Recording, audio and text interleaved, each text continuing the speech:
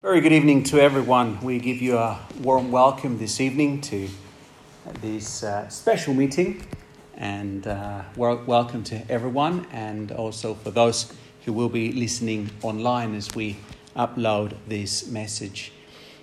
We are glad to have you this evening, but also very particularly to have Regan King with us this evening. He's a man of many hats, and he is a husband to Rachel.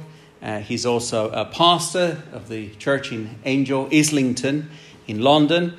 He is author of a book which we have also on the table, and he is a co-host to Revelation TV also. We were talking about that earlier, and also, but he comes with a hat this evening of the Pregnancy Crisis Helpline CEO, and he will be talking to us about this very important topic, which is abortion. And we're glad to have him this evening, and I'd like you to join us here, brother, and lead us this evening. Thank you. Well, thank you, everyone, for your warm welcome and kind invitation to be here once more. Let's open up in a word of prayer.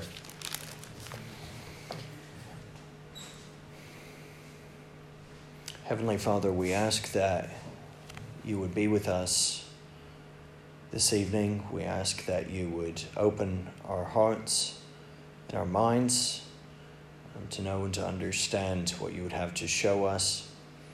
We're dealing with some weighty matters of great importance, personally, familially, communally, and across our nation, across this world even. And so we pray that you would help us to think clearly, to see things not through the lens of our own personal experiences or feelings, but through the lens of who you are and who you desire us to be, who you created us to be. I pray that you would enable us to take away what we hear this evening, and in the power of your Holy Spirit, to see it applied in our lives in a way that blesses others. In Christ Jesus' name, amen.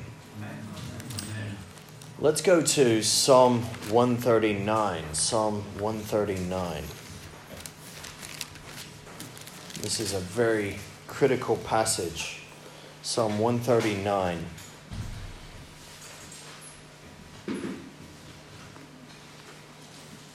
We'll read from verse 13. Maybe we can read it aloud together. Psalm 139 from verse 13 through 16.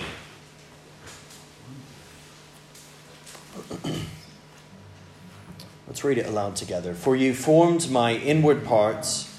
You knitted me together in my mother's womb. I praise you, for I am fearfully and wonderfully made. Wonderful are your works. My soul knows it very well. My frame was not hidden from you when I was being made in secret, intricately woven in the depths of the earth. Your eyes saw my unformed substance. In your book were written, every one of them, the days that were formed for me, when as yet there was none of them.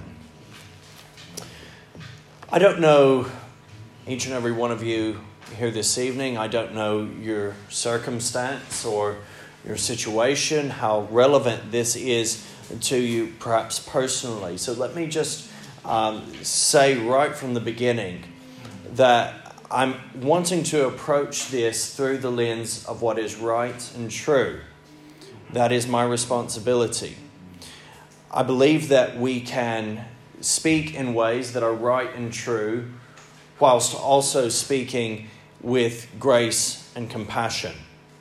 So right off, I want us to be clear that while we are dealing with some weighty matters that may cause upset, it may cause pain or hurt, there may be memories from the past that come back, my intention is not to dredge up old tragic feelings, or griefs. I desire us to come to a place of help and hope.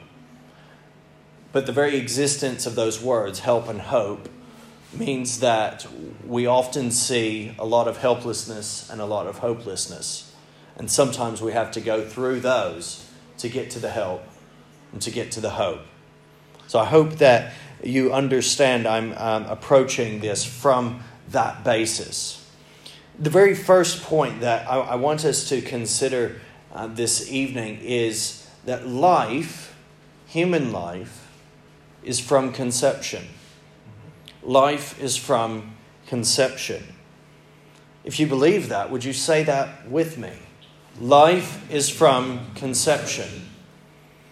Now, the science of this is inarguable. Some people say, well, that the jury is out on when life begins, when life starts. But that's not actually true.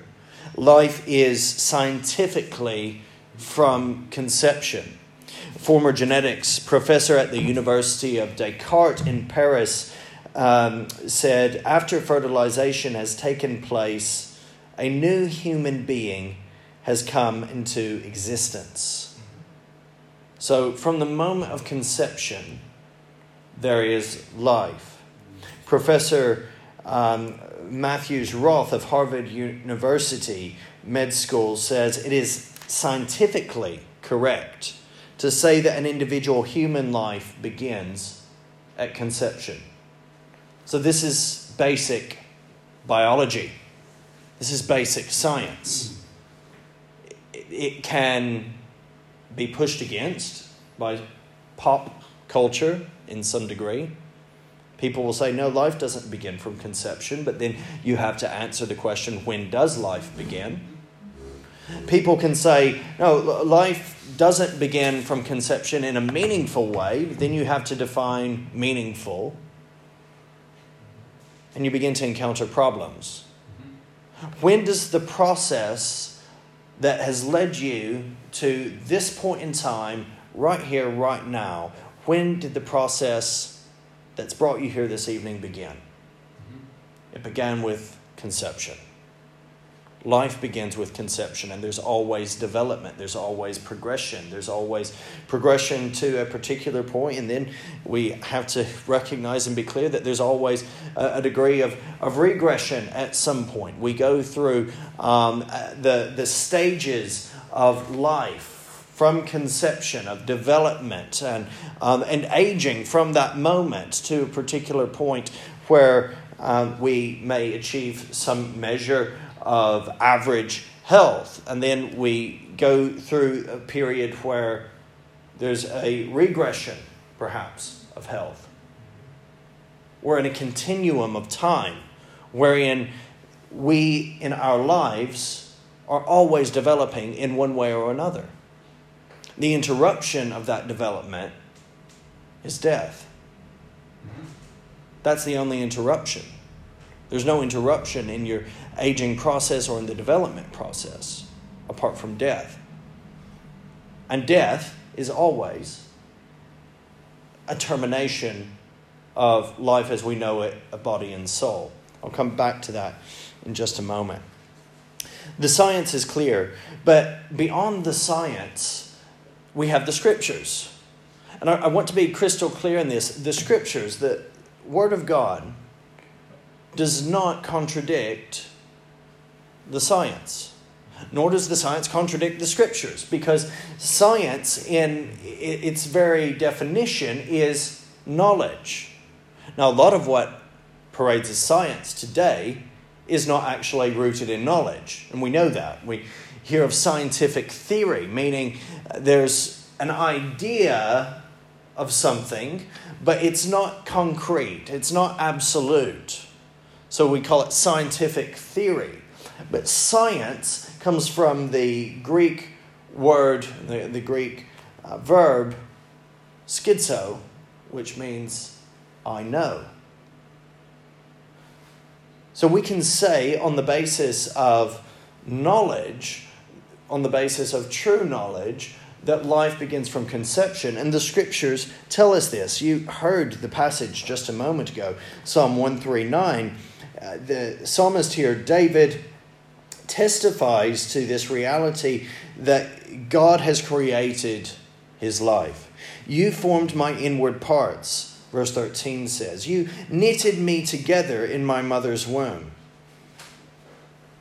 In Job, we see similar words. Your hands shaped me and made me, Job 10, verse 8 says.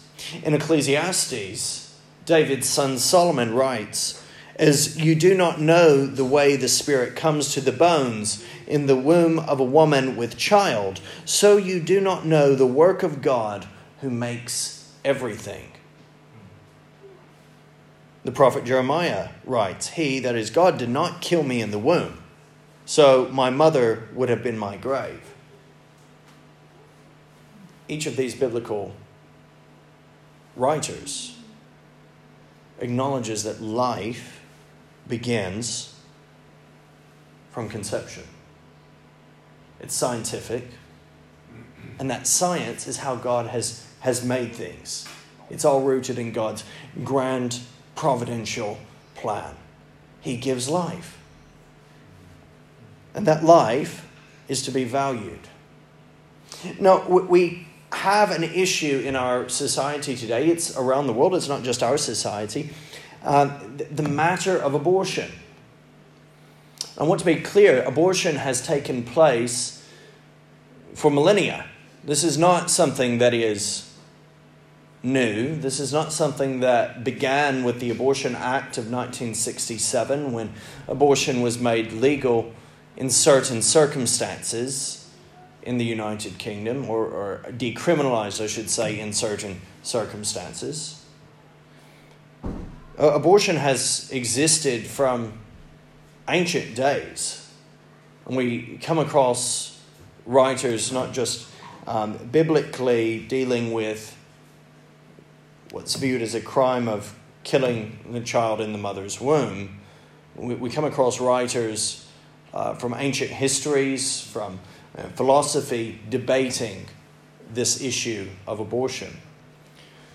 Indeed, the Hippocratic Oath, which is a core part of becoming a medical practitioner. The oaths have been modified and changed to some degree, but the original Hippocratic Oath testifies and pledges not to give an abortive medication to a woman to remove the child whom she is pregnant with. That's in the original Hippocratic Oath. But certainly things have changed, because we do have in our society a law which allows for abortion, I should specify, in certain circumstances. There's a lot of people who believe that abortion is a free-for-all, that there are no regulations. In running the Pregnancy Crisis Helpline and in taking some calls myself, I've had women call and they are 24, 25 weeks pregnant. And when I tell them that it would be illegal for them to have an abortion, that can come as very difficult news. In one occasion, the individual became very abusive over the end of the phone. She had actually been given our number by an abortion clinic, which was a bit bizarre in and of itself. But we had to tell her, we had to inform her that she would not be able to access any form of legal abortion in the United Kingdom because she was over the term limit, which is 24 weeks. Across much of Europe, the term limit is actually 12 weeks. In some places it's 14, in some places it's 16. There's only a couple of places, I believe Cyprus is one of them, where it's more than 24. I believe it's 28 weeks there. But the abortion law in its substance was meant to be, on the surface, a safeguard.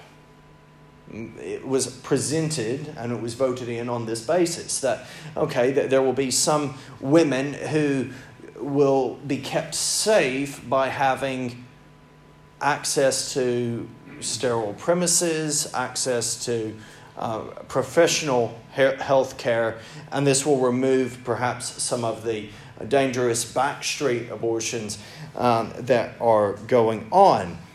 And so there were some criteria initially drawn up, and today the criteria looks like this. The allowable circumstances include a woman being under 24 weeks where there is risk of mental or physical handicap to herself, the preborn child, or existing children. The second is to prevent grave permanent injury to the physical or mental health of the pregnant woman. The third criteria is that there is a greater risk to the life of the pregnant woman if the pregnancy is continued. And another is that there is substantial risk that the child will suffer from significant physical or mental disability. Additionally, 2 medical professionals have to assess in good faith that one of these circumstances is present for the abortion to be legal, and they have to sign off on that. An illegal abortion can still lead to imprisonment, though that is it almost never happens. It's very, very rare for both the practitioner and the recipient. While the act was made in Parliament and so is a political and legal issue, abortion, by and large, has been allowed to be regulated almost entirely by various medical entities with little successful legal challenge of any malpractice. In the mainstream media, you can come across reports over the years, particularly concerning Mary Stopes, the second leading abortion provider in the United Kingdom, and routine malpractice and lack of professionalism and safety in their service that has been highlighted. You can simply type in Mary Stopes scandal on Google or Mary Stopes CQC and find that the Care Quality Commission has found some grotesque misdemeanors on their part, with women speaking of feeling like they're a part of a cattle market culture. That's the expression that one woman used in regards to her treatment at Mary Stopes. Far from caring for women, this is an industry that survives only with the presentation of abortion being the only option for women who contact them. British Pregnancy Advisory Service has the mask of being an advisory service for pregnancy, but its leading role is being the number one abortion provider. And if you go on their website, that's pretty much all they talk about. It's not really about advising on how to continue with your pregnancy or advising on how to have a healthy pregnancy. Most of it's about advising how to end the pregnancy, how to have the abortion. Now, the law in practice is fundamentally flawed. I've already indicated that the criteria are there. Those are the only legal criteria. And boiling it down, you have to understand it's only if there's severe physical or mental threat that abortion is allowed. We understand that. And yet we have, just in the past year, in 2020, over 200,000 abortions in England and Wales alone. That's excluding Scotland. It's over 210,000 if we include Scotland and now Northern Ireland, which recently Westminster imposed regulations on. This is clearly not exactly what one would expect. I mean, are we thinking that over 200,000 women have been threatened physically or in a severe mental way if they continue their pregnancy? Most people will say, well, what about in cases of incest or rape, or let's make it incestuous rape? Let's go one further. We could think of the most extreme examples. Think of the extreme examples and do the reading on gov.uk where the statistics are freely available, and you will find that all of those extremes that you might be able to think of, they account for far less than 1% of the abortions that are provided. The stats are there. It's not something that is hidden. So you can have those extreme cases that you want to bring up, that you want to think about, that can be discussed, but they really distract from the main issue. When we're talking about hundreds, if that, of cases having anything to do with those extremes. as opposed to 200 plus thousand. Okay, what about those 200 plus thousand? Well, 98% of those are performed under ground C. Ground C being that there is a fear of the mental health of the woman if she continues the pregnancy. Okay, so what mental health issues could we think of there? Well, 99% of that 98% are carried out on the grounds of undiagnosed mental health reasons, unspecified mental health reasons. Oh, well, what could that be? Because we're not talking about someone who has extreme struggles with schizophrenia. We're not talking about someone who has severe PTSD or anything. We're talking about people who there's no diagnosis of any mental health issue. Last year, we were contacted by a woman. Her story was told on Sky News, eventually anonymized. She did give an interview with them, but she contacted us in a state of extreme grief and distress. Her name was Sophie. She was she had experience as a nurse and, what's more, as a midwife. She worked with a fairly well-known international medical organization, and one of the things that she was involved in doing in some environments was giving out, they call them period control pills. These are basically abortifacient pills that are given to women in places where abortion remains illegal to kind of mask over abortion so that women will not be pregnant in those environments. And yet the woman called us because she had had an abortion. She did not want to have the abortion. She did not feel like she would have had the abortion had she managed to speak with someone who was not coercive. She had called one of the leading abortion providers in the United Kingdom, and she felt like she was numb in her own mind and in her own thinking and was strong-armed into making this decision. It was the only decision that was discussed with her, and before she knew it, she had 2 pills in her hand at home.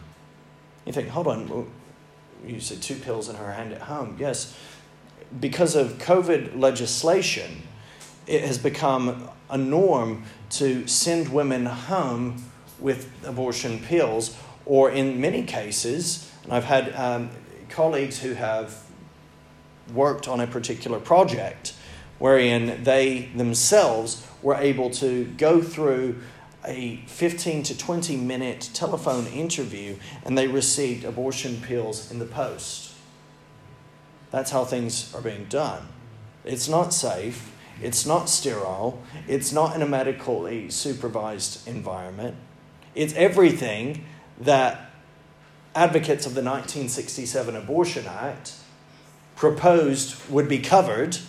It's everything that that is presented as bad that led to the 1967 Abortion Act.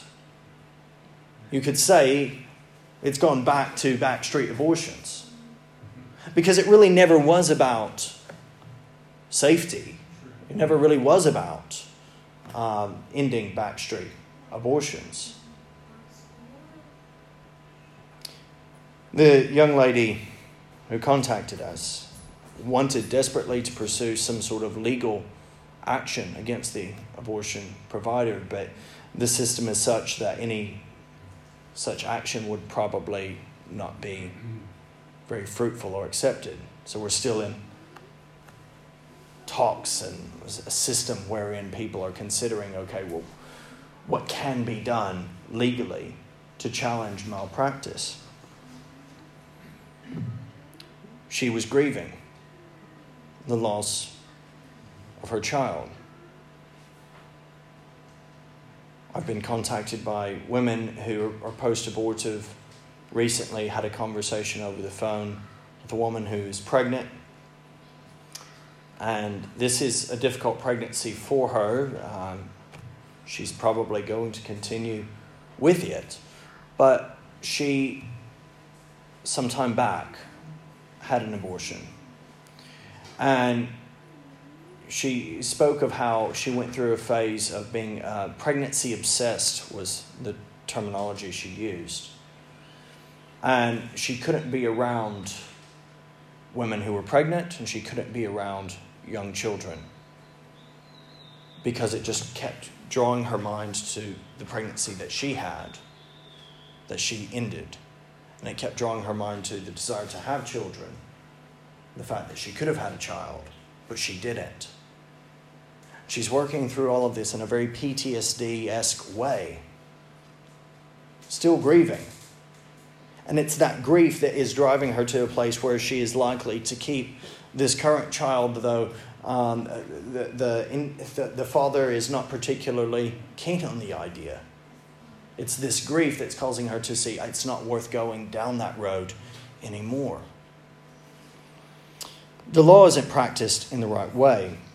I said up to 24 weeks from conception, abortion is legal, but I want you to ask, what makes an abortion more moral prior to 24 weeks from conception than an abortion post 24 weeks? Where's the difference? Where is it moral and where is it not? Why is it 24 weeks? And why in Europe is it only, in many places, up to 12 weeks? Why is that more moral up to 12 weeks, up to 24 weeks, and it's suddenly seen as not after? Is it because of the child's heartbeat? Tell me, does anyone know when the child's heart starts beating? Any ideas? No. Within 22 days. Within 22 days, the heartbeat is there. Before the woman generally even knows she's pregnant. Most people contact us having taken a pregnancy test at about 4 weeks. So before the pregnancy is detectable, in many cases, the child's heart has already started beating. It's not because post 24 weeks the child's nervous system and other vital organs are forming. That actually takes place from about week 3. So the time most women begin to think, I might be pregnant, and from around the time they're actually contacting the Pregnancy Crisis Helpline, the child's nervous system is already forming and coming together. Psalm 139, you formed my inward parts. You knitted me together in my mother's womb. That's happening. That's there. That's taking place. It's not because post 24 weeks, the fertilized egg of day 1 suddenly looks more human. In weeks 5 to 8, eyes, legs, hands, including fingernails, begin to develop. Brainwaves. Brainwaves are detected. Mouths, lips, these are present from week 8. What does that mean about sense? Right? Do you understand what I'm saying? Did you know that in later stage abortions, sedatives are used in many cases to knock the child out, to put the child to sleep before the surgical procedure takes place? What does that tell you? You use logic. You know what it is. The child is a living, sentient being. Yes, it can feel. It can feel pain. Pre-24 weeks, abortions are not more favorable than post because of the baby's ability to experience pain from 24 weeks on. No, it's week 11. By week 11, its skeletal structure is formed along with almost all of the nerves. From week 12, when the first scan is generally scheduled, from week 12, every part is present that can allow the child to experience pain. Some people are born with a condition that says that actually they can't feel pain. That's a very, very rare condition. We have to be clear, pain is not what makes the child human. You do understand the implications, however, that this is a living, sentient being. From 20 weeks, the baby in the womb can begin to recognize the mother's voice, if not before. All of this takes place prior to the 24 weeks. That is the term limit for abortion in England and Wales. That's a lot. So by week 11, the child is able to feel. But we continue to abort even to week 24. The real issue is not, though, again, pain. It's about life. Life is there. Life begins from conception. We already said that. We agreed that at the beginning. But abortion ends the life. Abortion ends the life. It's spoken of as a termination, an ending of pregnancy. There's euphemisms that are used. Abortion, people sometimes call us and they say, can you give us some pills? Old lady the other day, her English was broken. She said she didn't want to be pregnant. Could you give me some kill pill or something? That was the terminology she used. Others will say, can you give me something to get rid of it? And the important question to ask is, what do you mean? What is it? When you say, could we give you something to get rid of it, what are you talking about? Because it's so important that the individual knows they are responsible for what is about to take place or what they are seeking for. Could you get me something to get rid of it? What are you talking about?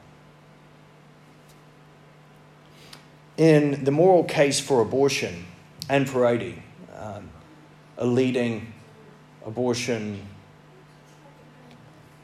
a leading pro-abortion advocate, she's the CEO of BPAS, or was. I think she may have stepped down in the not too distant past.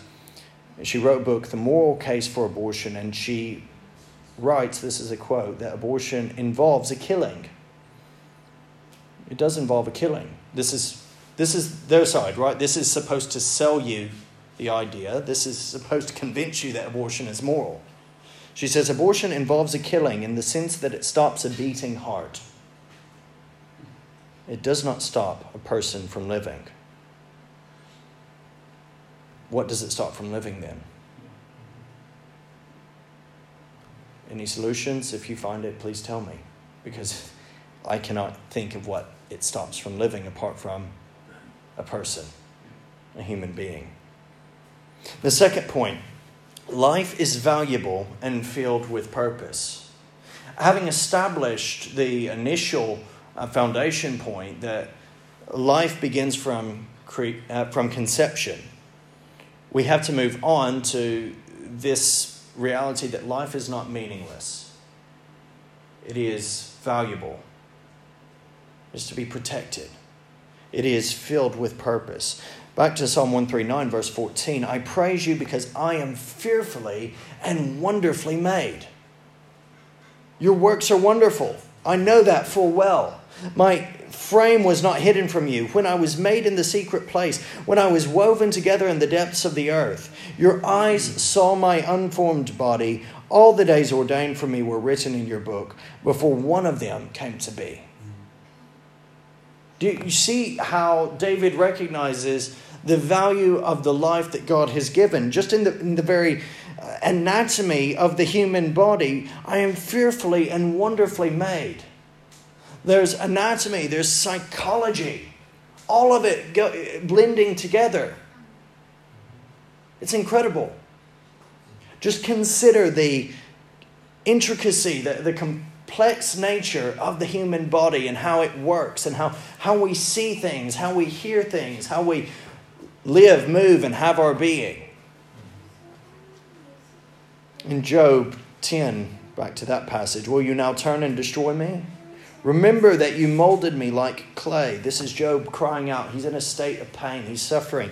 You gave me life and showed me kindness, and in your providence watched over my spirit. He recognizes that God made him before he even entered the world, that he was who he was at the earliest point of development, before he was born. And he asks that God remember his creation. He asks that God remember that he molded Job like clay, that he formed him. And he asks for mercy.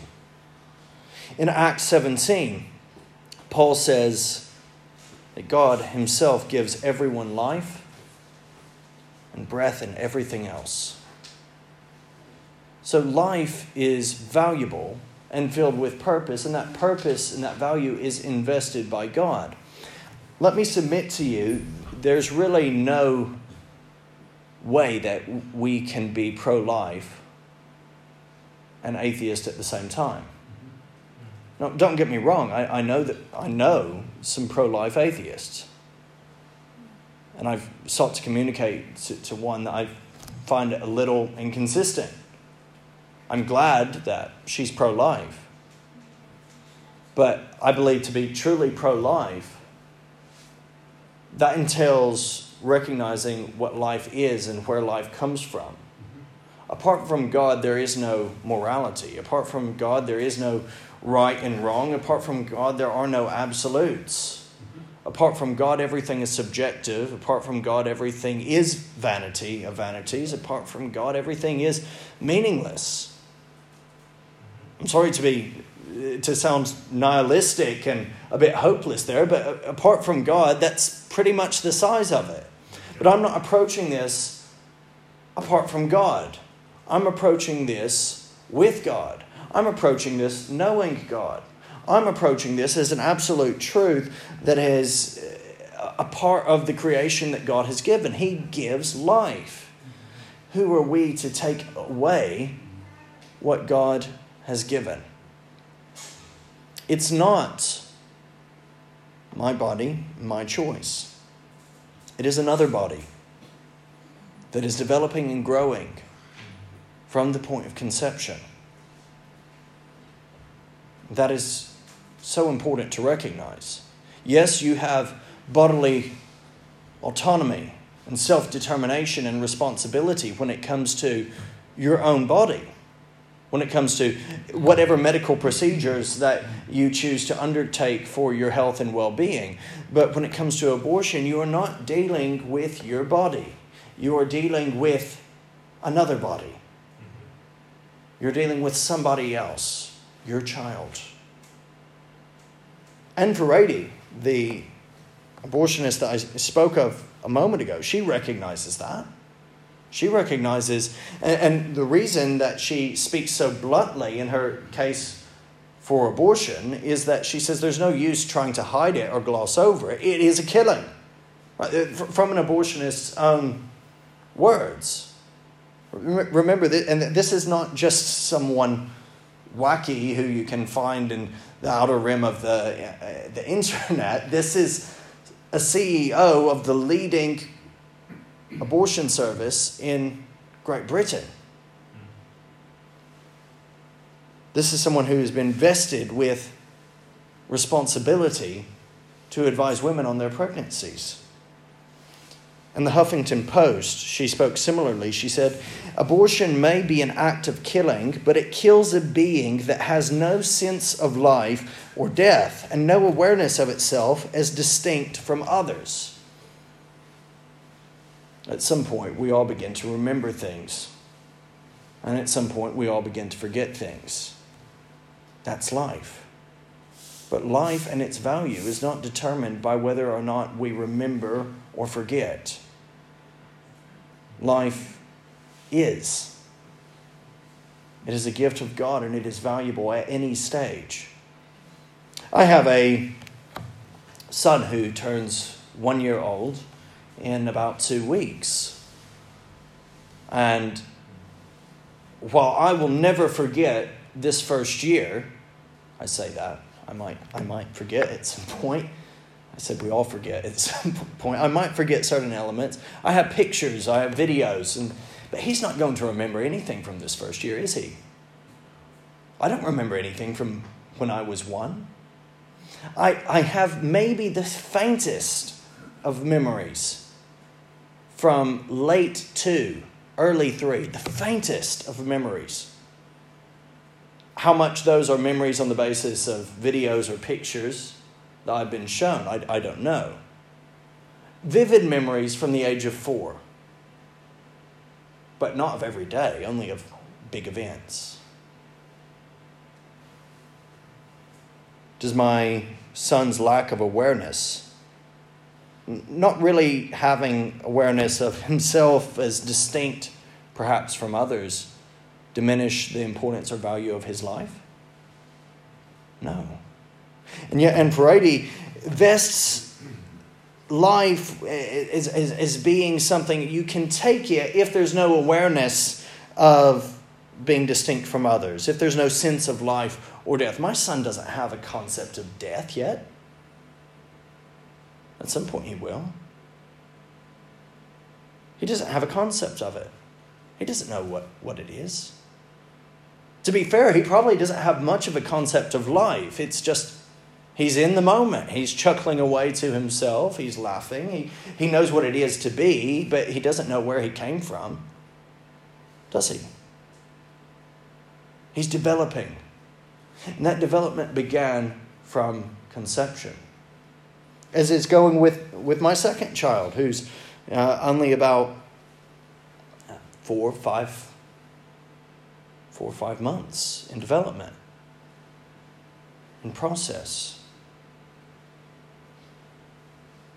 The stage is already there. Kicks are already happening. And yet I take calls from women who they can feel the child kick and they still want an abortion.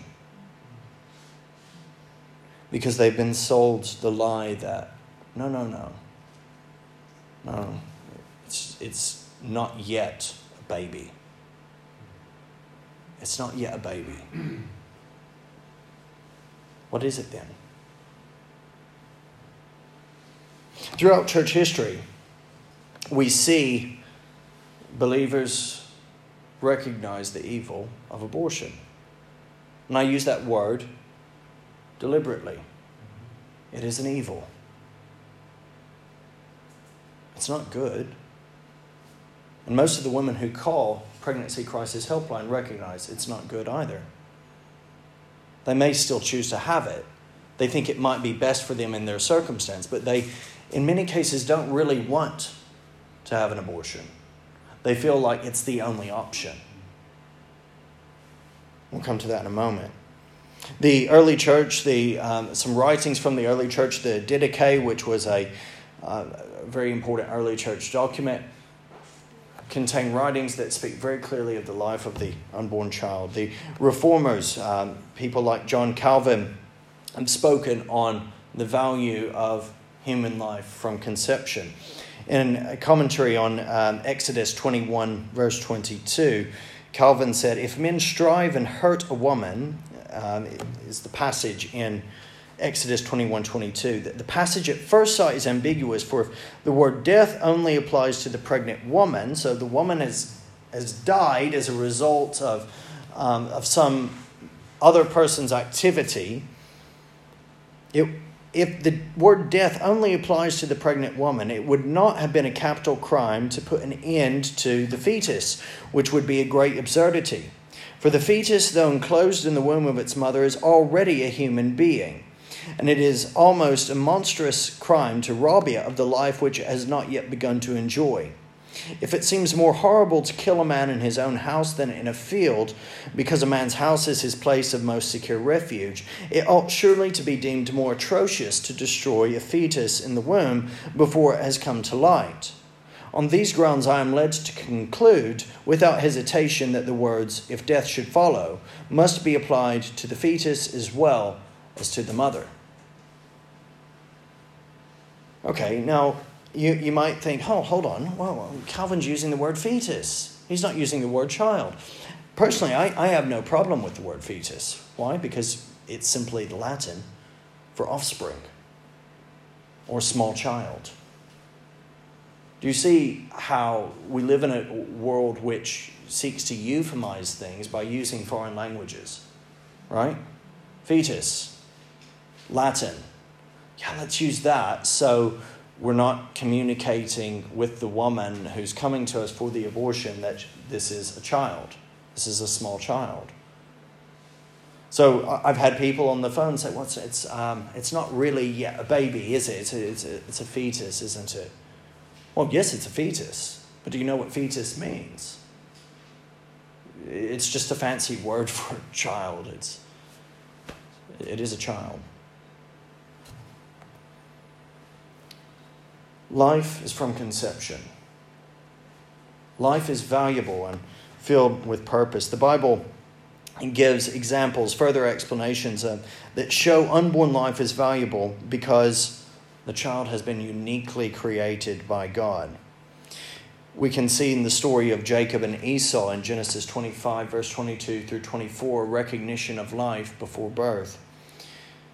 The text says, the babies jostled each other within her, and she said, why is this happening to me? So she went to inquire of the Lord. The Lord said to her, the two nations are in your womb, and the two peoples from within you will be separated. One people will be stronger than the other, and the older will serve the younger. When the time came for her to give birth, there were twin boys in her womb. So, already before birth, two boys, you know the names, Jacob and Esau. Two nations will come from them, filled with purpose. Israel and Edom. Purpose that is given by God. Valuable from before birth. John the Baptist. Luke 1:15, he will be great in the sight of the Lord, and he will be filled with the Holy Spirit even before he is born. And it was said when Mary went to visit, the baby John the Baptist leaped within her.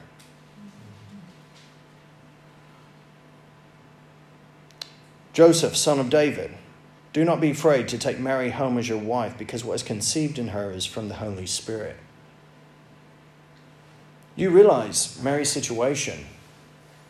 A young woman, pregnant, betrothed, but not yet married. She was not supposed to be pregnant. It was not something that was accepted. A crisis pregnancy.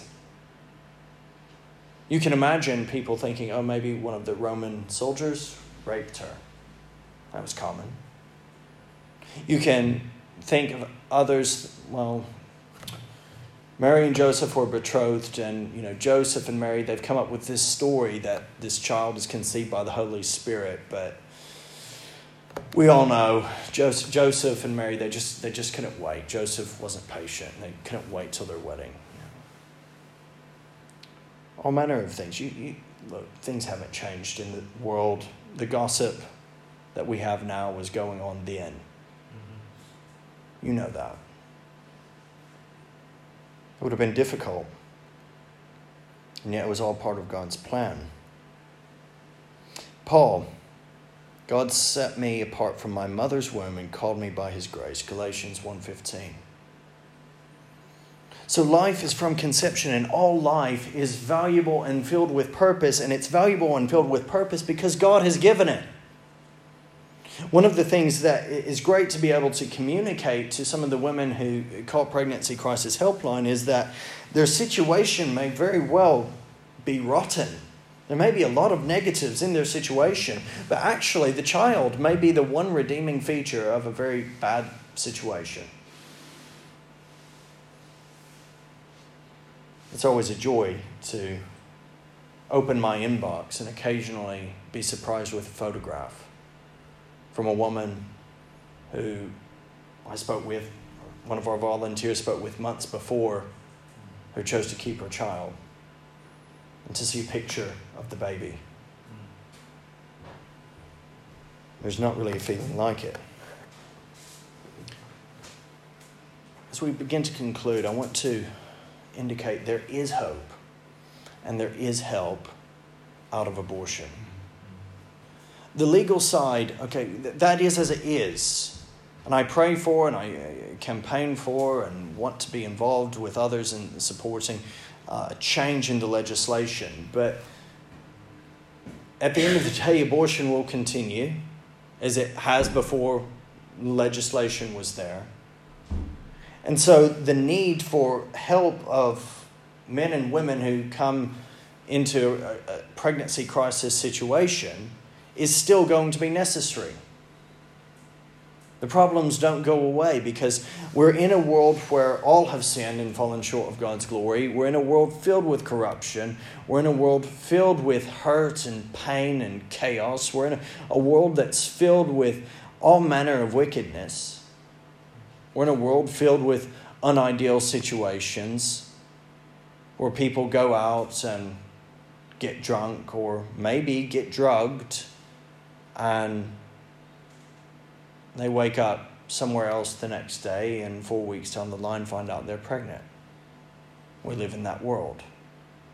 Nothing will change that until Jesus comes again and recreates this world.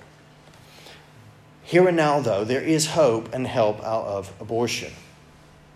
I read earlier a very, very helpful line, and I wrote it down.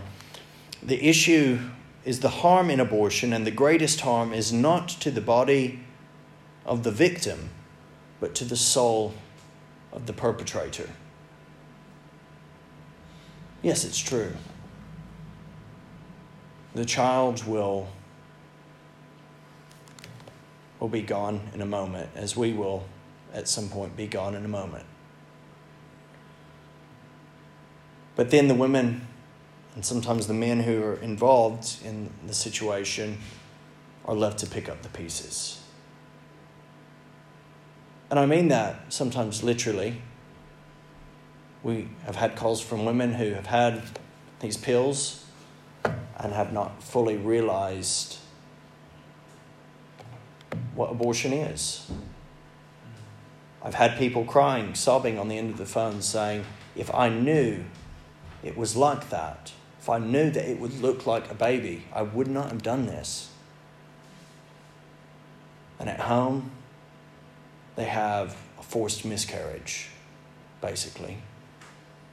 And they see, in many cases, what euphemistically the industry calls products of conception. In the toilet or on the floor. I'm sorry to be graphic, but that's the reality of it.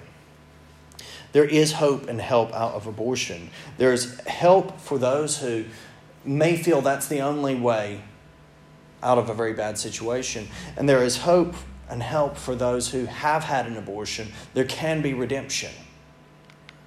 At Pregnancy Crisis Helpline, we have had the privilege of helping numerous people. This is one young lady who's 19 years old, pregnant by her then fiancé.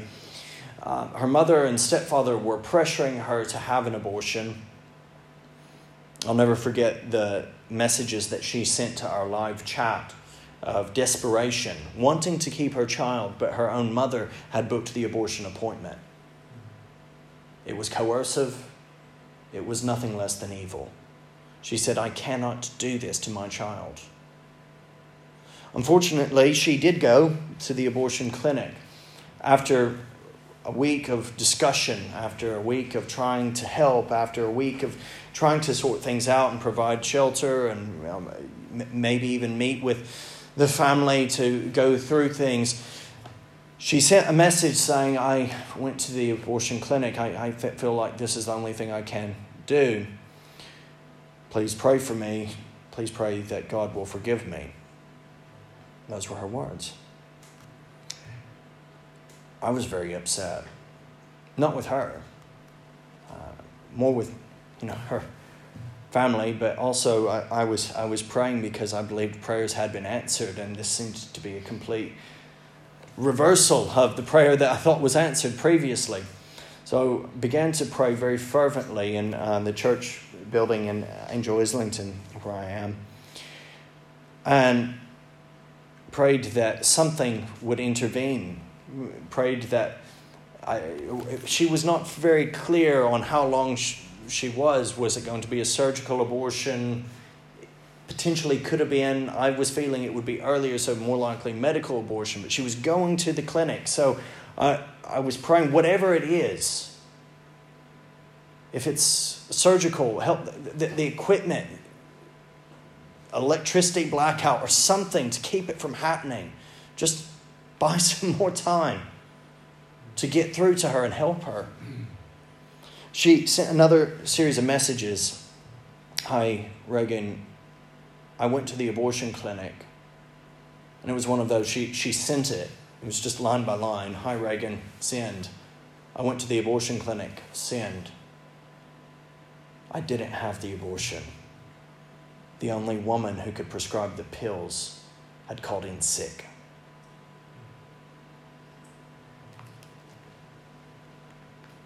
Emilio, he sent, in his words, there's a video, I can pass it on to Kevin and he can send it to you. It doesn't always work on the screen, so I didn't include it. Emilio sent a very angry and aggressive email to Pregnancy Crisis Helpline. It was angry and aggressive because his child had just been aborted. He was in what he thought was a good relationship, and one day after having chosen to have the child, after even having selected the name with his then partner, she chose to abort the child. And he was grieving. He lost his child, he lost his partner, and he was on the verge of losing his life. In the video, if you watch it, you'll see he believes that we saved his life. And I think that that's probably what happened. He was told by everyone he spoke to, it's her choice. It's her choice. Just leave it. Forget it. It doesn't matter. It was his child. He told his then partner, no, someone here has to stand up and say something because there's someone in this room that cannot speak. Emilio is not responsible for the death of his child. Deliana had no one to go to who would help save her child. Emilio had no one he could talk to who would understand the loss of his child and help him save his life. Deliana contacted us, as I said, and we were able to help her. Ultimately, God helped her. He's the one who kept Angelina alive. And now she's married,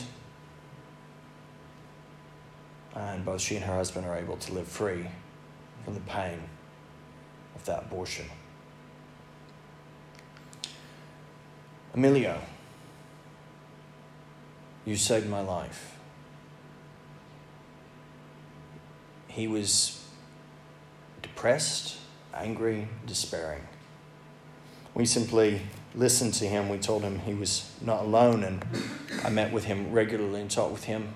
Due to have dinner with him next week after 2-3 years of knowing him. And now we've moved on from talking about this to talking about the gospel, what he believes.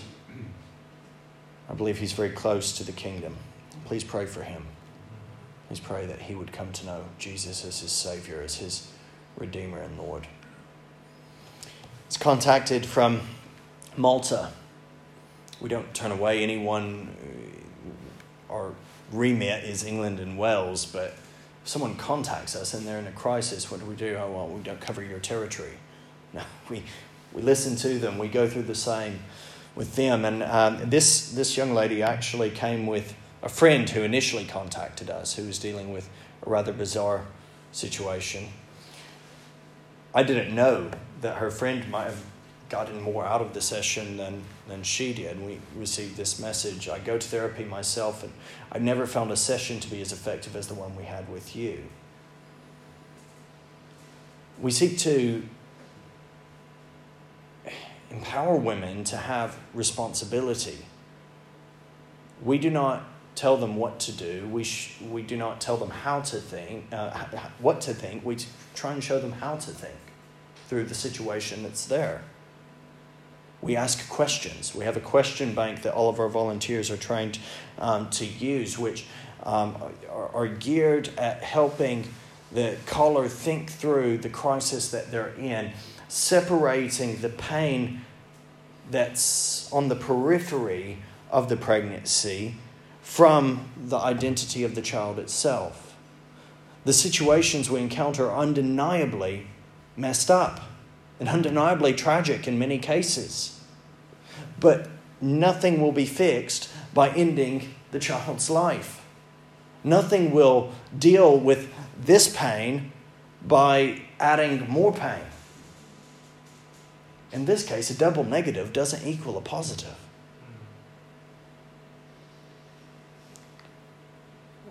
There was one lady who contacted, and she was in a very difficult relationship situation. Both she and her partner were not particularly treating one another well or rightly. She acknowledged this and was looking for an abortion. She was located in Nigeria. The laws there are fairly fluid in one way, but the maternal death rate when it comes to abortion is not great. So after doing some research and informing her a little bit on the situation that was happening in Nigeria, I spoke with her and said, look, this isn't going to deal with the relationship struggle. You're trying to deal with the relationship by dealing with the child. She chose to keep the child. We, in God's providence, knew someone in the exact city that she was living. We're able to refer her to this man and his wife, and he sent me this message. I met the lady you referred to me in January, I need new glasses, at her residence. She's full of joy for getting in touch with you and for the decision to keep a child. A baby boy has been born. This is life-saving impact. They moved to a new city to begin a new life, this woman and her partner, who then, as my friend informed me, had manned up, they'd actually gotten married, and they were living in a much healthier relationship, having undergone some counseling.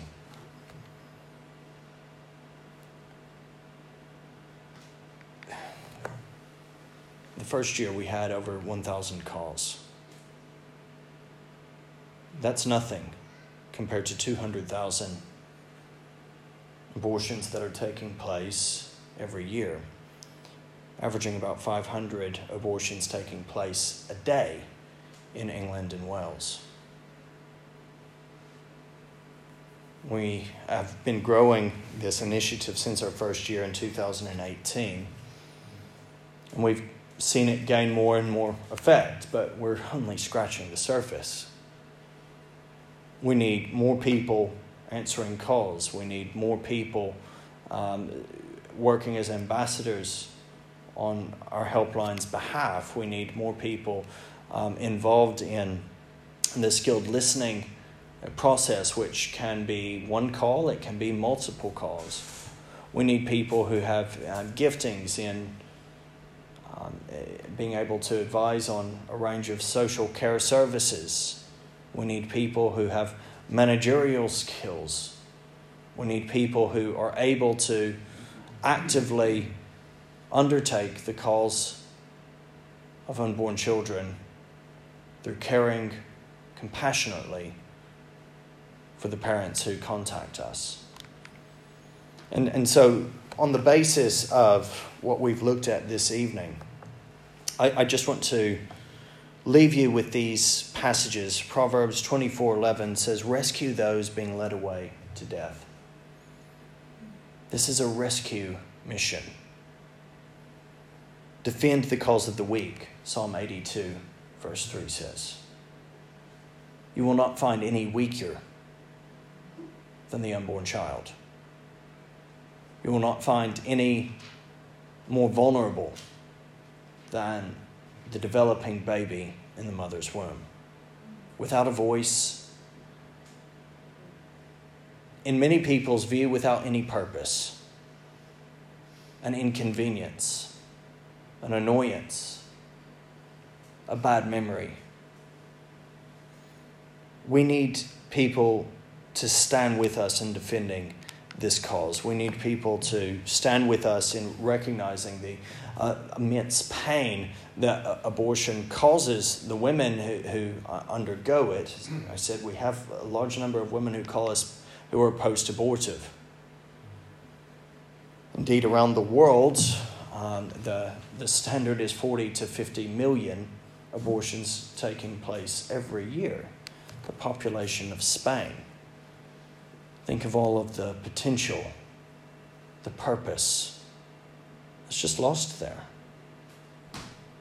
Technicians, biologists, theologians, cancer doctors and researchers, surgeons, civil servants, ordinary members of healthy society. Just lost. Lost. Termination is a word that I don't particularly like because I don't think it actually describes death very well. Termination is not what happens, really, when we die. Termination is an end point, and there is an end point in the sense that that child will never be able to live the life as we know it, but I have confidence that different people have different perspectives on the biblical teaching of this, but I have the confidence that those children are in the presence of the Lord. I believe that very firmly. The scriptures speak of New Jerusalem being filled with the sound and voice of children playing and laughing. Perhaps some of those are children who were aborted. I believe that their life is much better in many ways, yes, than if they were allowed to come into this world. Though I don't believe that absolves anyone of the responsibility of ending that child's life. I believe that those children are worshiping their Creator. They're ahead of us in knowing that peace. And yet you and I have the responsibility to care for and to defend the cause that God has given of life, which He has created for this world, not just for the world to come. Their life, yes, continues in eternity. Ours does here as well. Ours continues here, and termination will eventually, if we use it that way, if we use that word, occur for each of us in this life. But life doesn't ever really end. It continues. For those of us who are in Christ, it's a continuum of life, growing, developing, recognizing eventually our sin and our fallenness and our own culpability in this messed up world, recognizing that there is salvation in Jesus Christ, turning to Him in repentance and faith, knowing that one day, though we die, yet we shall live, because death itself will be defeated, and we will live in a new heaven and new earth where only righteousness dwells. Because death is not really the end. It's the beginning of life as it really was meant to be.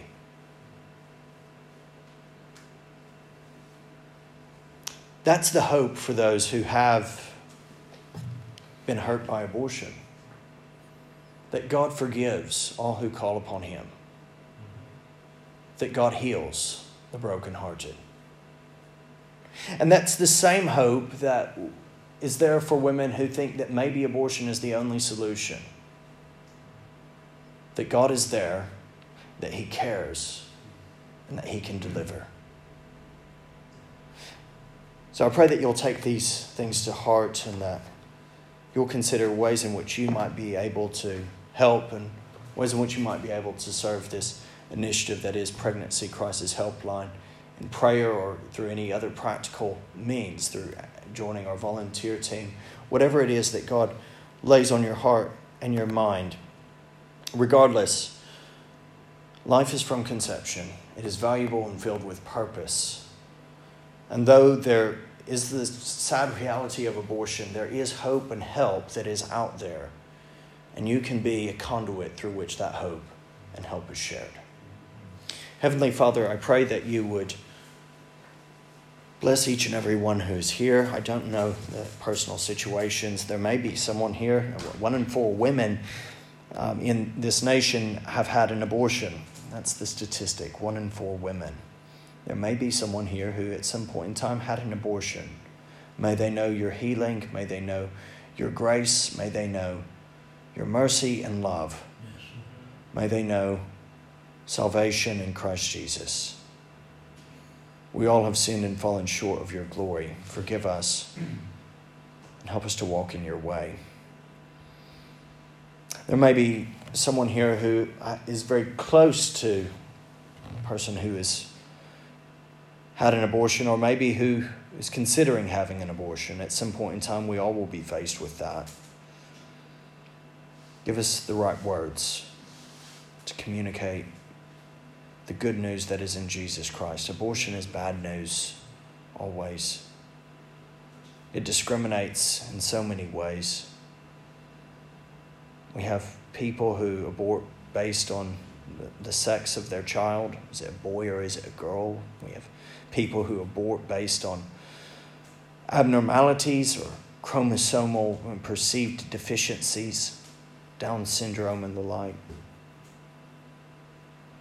Father, forgive us. May we not take part in this evil. And may we encourage others away from it. In Christ Jesus' name, amen. I do have a handful of these brochures that tell you a bit more about who we are and how you can support. It tells a little bit about our team, and I'll put those just at the back. Do make yourself, do grab one of these as you leave. Thank you all. Thank you. We just wanted to have something very difficult.